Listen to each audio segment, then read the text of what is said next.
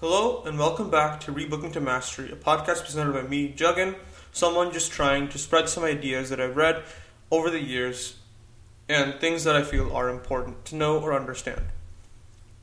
For all old listeners, welcome back, and for new listeners, welcome. In this iteration of the podcast, I hope to dissect the 30 Strategies of War, which is one of 3 books I'm co-analyzing at the same time. The other 2 being Think Like a Monk and Grit. So if you'd like to hear those, hear about spirituality or some practical ways of looking at your own grit or perseverance, feel free to check those other episodes out and stay tuned for more episodes that I will release throughout the next coming weeks. So the book I'm going to analyze, like I said before, are the 33 Strategies of War, a book by Robert Greene that talks about practical ways in order to kind of strategize your life and strategize a sense of warfare around whatever you do in order to ensure that you make yourself a grand tactician or a strategist that kind of can navigate their way around the world and ensure that the mistakes that we make, which we will inevitably make, are minimalized and are learned from. And so a lot of strategies he talks about focuses on this idea of warfare. And so this book is split into, I think, about 4 parts. And so the first part, which is what I'm going to discuss, one chapter of, is self-directed warfare. And so the first law of the 33 Strategies of War are to declare war on your enemies, the polarity strategy. So one way of looking at it is that the greatest obstacle for a lot of people, myself included, is really nothing but myself. It's not really that a certain person stands in my way, a certain statement stands in my way, a certain organization stands in my way of me accomplishing what I really want to do. In the end, your greatest obstacle is nothing but the person that looks at you when you look in the mirror. This is as similar to the obstacle as the way. If you shift your perspective, if you shift your way of looking at a certain problem, situation, or person, or if you shift your view on your current state, you can turn yourself from a passive bystander to your own life to an active participant. Imagine you're in a situation that you feel like is negative.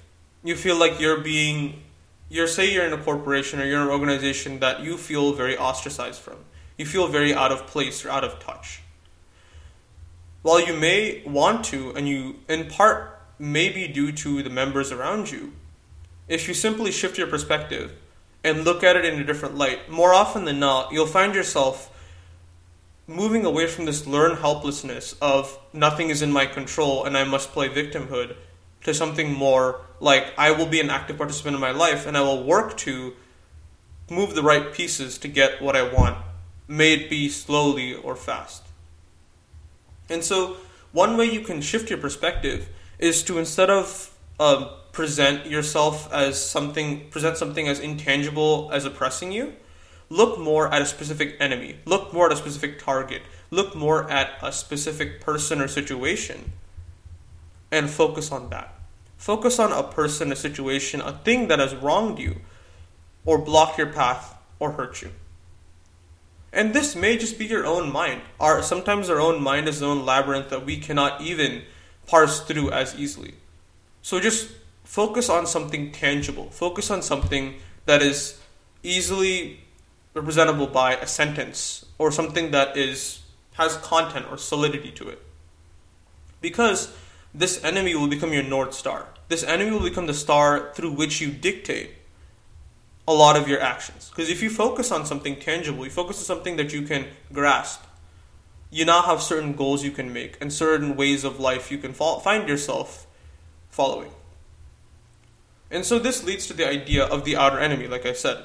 And so, as some of you might have predicted or might think, some of the public will hate you, especially if you show express desire of this, not hatred, but this enemy like this. You're looking in one place and you have an enemy on the other side. And you're going to end up having some of the public dislike you for choosing a stance, because opinions are many, truth is also many, in different ways of looking at it. So you will polarize some people, and you will drive some people away. But in the same length, you'll also create space for battle. You'll create space for you to charge, take control of your own life, and push forward.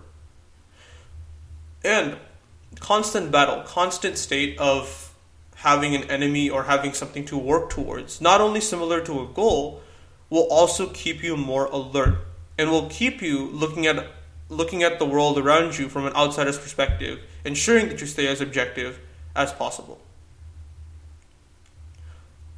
And that is a cost that, in my opinion, is worth bearing. Because a lot of us run into this issue of staring at something in the far distance, staring at an issue we cannot control in the far distance. However, if you just shift it 180 degrees, 90 degrees, however you want to visualize it, to something that you can control, something that you can do, a battle you can fight, a North Star you can set, then you find yourself in a much more tangible position. You find yourself with more set goals, and you find yourself in a state where you can move forward with certain actions, and you can take the steps necessary to move the obstacles in your way. And like I said before, it is going to be at the cost of polarization of certain individuals. But the benefits are that your state of mind and your happiness is present, and you move toward your end goal. This isn't an advocacy for you to start backstabbing or for you to start being very manipulative, but rather a shift in perspective that can allow yourself to view the problem situations that you are in a better light. Thank you so much for tuning into this episode of Rebooking to Mastery. If you'd like to hear more content, drop me a follow on Instagram and TikTok at Rebooking to Mastery, or subscribe to the current podcast. Thank you, and see you guys next time.